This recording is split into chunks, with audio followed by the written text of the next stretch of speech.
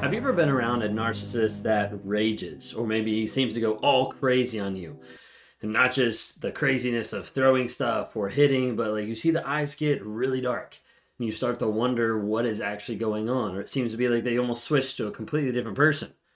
Well, a lot of times we talk about narcissists raging, but what's actually going on? And what's actually happening underneath the surface?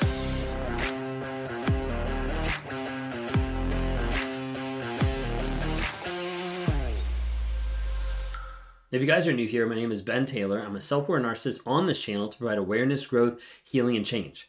We do it on all different platforms, dropping small nuggets of truth every single day with reels and shorts on TikTok, Instagram, Facebook, YouTube, LinkedIn, Apple Podcasts, Amazon Music, Spotify, all under Raw Motivation. So if you don't follow us on some of those other channels, give us a follow. We're just starting up our Twitter. Not really sure what we're doing with that, but we're trying to figure something out and be on Twitter as well. So check that out. It's under, imagine that, Raw Motivations. So if you guys want to hear from the wife's perspective, check out the new podcast, Trauma, Drama, and Life. If you haven't had a chance to be able to look at the NARC app, go to NARCAPP, narcapp.com, and that's what houses some of the information telling you about some of the courses, some of the challenges, some of the community that we have there for people to help encourage you and help connect with you through the crazy making that you're going through, understanding that you're not alone.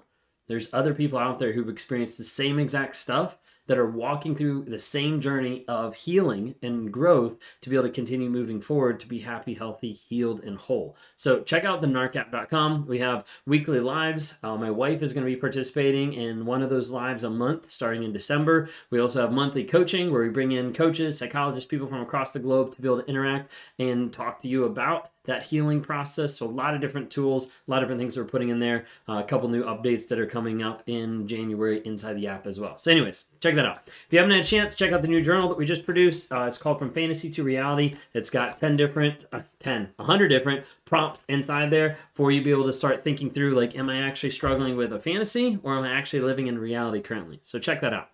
When we talk about narcissists raging, and we talk about that anger and that frustration, a lot of times we equate narcissists with raging. Now, it doesn't always happen in the same exact way. Sometimes you have covert narcissists where they rage more with the silent treatment or with the passive-aggressive digs, little things like that. We're not talking about them today, okay? We're just talking about the narcissist raging. Oftentimes with narcissists, you see very few emotions that can be engaged with and that exemplify. So like someone asks me, how are you doing? I'm okay. Fine, like don't really know what other emotions to think of, and then I get upset, boom, rage.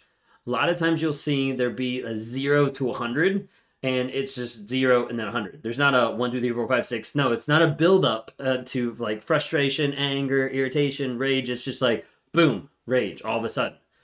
And a part of that is because narcissists struggle to be able to process other emotions, to be able to engage with other emotions. A year, 2 years ago, like you asked me, like, what other emotions are there? What? Happiness, sadness, anger? Probably about the extent of my like emotional knowledge at that point. And even today, it's not something that's just like, boom, like readily engaged. I normally have to refer to an emotions wheel that I coach people with and that I help people to identify the emotions that they're feeling and that they're thinking. Because typically, it's not an easy thing to identify, oh, I'm feeling this way or I'm experiencing this, that kind of thing. So for a narcissist, oftentimes it's really hard to be able to engage with those emotions. So a lot of times when we're talking about anger and we're talking about rage, where does that actually stem from? Like what is actually driving that? Sometimes people are surprised that with narcissism being very much a defense tactic in a lot of ways, the rage often stems from guilt and shame. Now, you've heard me talk about this a lot on my channel, and the guilt and shame stems back to almost anything. That's the hard part. It's not just one specific thing. It most popularly is normally considered like abuse, of there being guilt and shame of there being a certain type of abuse happening, but it could track back to the idea of like not being enough, not being emotionally supported, not having a way for someone to teach them and help parent them through different emotions. Sometimes there's guilt and shame of hurting others and like realizing it, but not being willing to actually engage with the fact that like I did that. Or how I'm not showing up as a good dad or as a good father or whatever it might be. There's an aspect of like guilt and shame that gets processed, but unfortunately gets processed really quickly. It gets processed really quickly and it switches from guilt and shame to blaming others and then raging out when the problem doesn't get fixed. when nothing's resolved, when I still feel the guilt and shame, it feels a lot easier to push people away and to rage out at them than it does to deal with my own shit. And so a lot of times dealing with guilt and shame feels a lot easier to blame and to rage than it does to be honest with what I'm actually going through. You see, rage a lot of times is used as a defense mechanism to make a narcissist not feel as bad. So like when I would get a lot of guilt, a lot of shame, when I would be feeling that, or when I would be seeing that, be like, I don't want to feel this. I don't want to deal with this. I am frustrated. I got to get rid of it. I got to like avoid this problem. I scream, yell, and rage, call you a bunch of names. Now I feel better because I don't feel like I have to deal with the fact that I did something wrong. Now, a lot of times it's like, wait a second, this doesn't even make sense, because in doing that, you perpetuate it. Exactly. Which makes it really hard to break the cycle, because every time I'm trying to avoid the cycle, I engage with the cycle even more. Hopefully this makes sense. It's hard to be able to put some of this into words, but the idea of like getting upset, getting mad, then realizing, wait a second, this is what I actually did. I can't hold this. This is guilt and shame. Let me throw it back on the other person. And all of a sudden we've started down the same perpetuating cycle over and over and over, the cycle of shame that happens. You see the cycle of shame happen with addicts, with people in pornography, with people that are serial cheaters. You see different addictions come out that go through this same type of cycle of like, I feel shame, I can't hold it, so I have to be able to do something with it. The difference is a narcissist oftentimes will use to rage or blame that shame back out, versus someone who's in like an addiction will typically sedate or will go back to the addiction because they're feeling the withdrawals or the shame of what they actually did. So they go back to it over and over and over again. This is where that cycle just keeps happening. And you see, this is aspect of, I do something that hurts my wife and she's over there and she's crying. The biggest thing is I just want to avoid it. Like, I don't want to deal with those emotions. I don't want to deal with the fact of what's actually happening. Because if I have to go over and deal with it, oftentimes it's going to expose who I am. It's going to expose that I'm a liar, that I'm a cheater, that I'm an abuser. Like, it's going to expose all these things. And that produces guilt and shame that I don't want to deal with, that I don't want to be honest about. You see, whenever we're struggling with the guilt and the shame, those emotions, I don't know what to do with it except to just avoid it.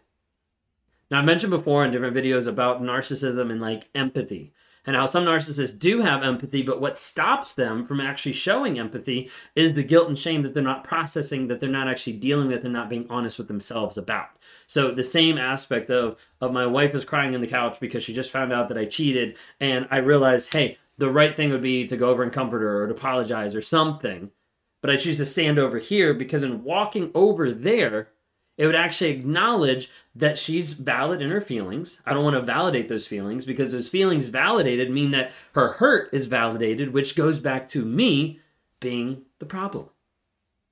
And again, in my mind, if I'm the problem, then I have to hold the guilt and the shame. It's kind of like playing hot potato. Like, I've got guilt and shame. You take it. You take it. You take it. Everybody take it but me, because I don't want to get burned with the stuff that I'm doing.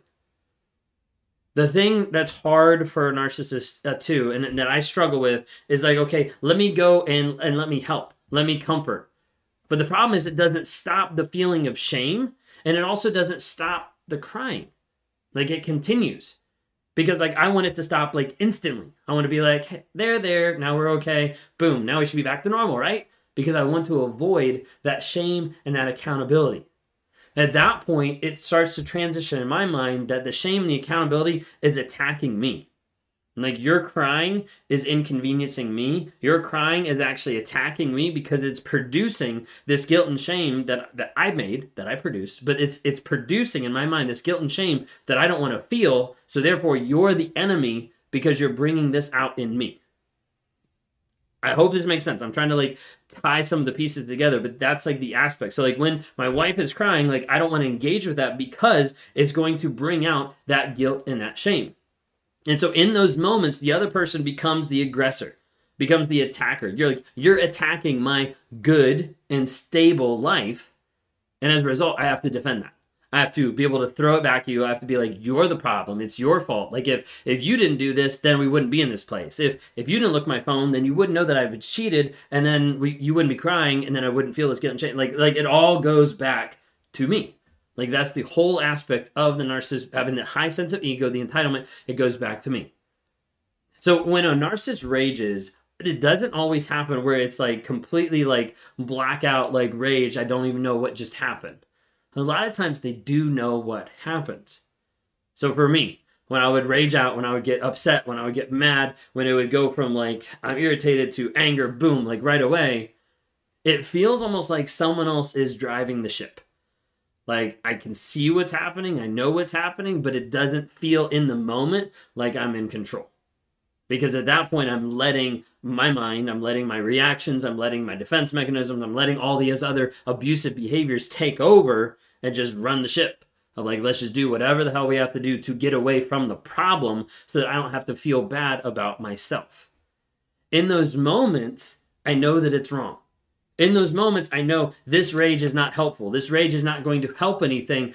But in that moment, the rage is getting me away from shame. It's getting me away from revealing who I actually am. It's putting the focus on something else, on someone else. Even if it's me outworking with rage, at least it's not pointed at me. Because in those moments, I don't know how to deal with the guilt. I don't know how to deal with the shame. And it feels a lot easier to rage and to avoid it than to be honest with myself. Getting to that place of exposing myself with vulnerability is terrifying. And it feels terrifying to actually open up. Sometimes it was terrifying starting off opening up on this platform, or terrifying like getting more vulnerable on different pieces of content or videos that I produce. But the more I engage with it, the more I'm able to see like, hey, like it feels like it's safer to push people away. It feels like it's safer to rage out. But in reality, when I'm able to actually sit and hold the guilt and the shame, that's where I'm able to start actually processing and starting to work through the healing process of understanding my emotions, dealing with my emotions, and then being able to try to show up for other people when they have emotions as well.